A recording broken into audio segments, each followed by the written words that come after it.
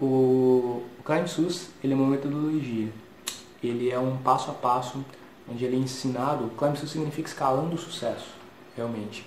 Nele, eu trago 6 pilares da alta performance, que são profissional, financeiro, corpo e mente, controle emocional, relacionamentos e espiritualidade. São 6 pilares, realmente, que precisam ser construídos, né? Porque quando a gente fala de alta performance, a gente tem que ver a nossa vida de uma forma mais holística.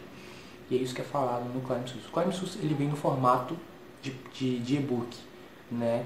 Onde ali eu trago de forma detalhada e minuciosa, através de textos, né? Através de um mapa estratégico, como que a pessoa pode viver em alta performance.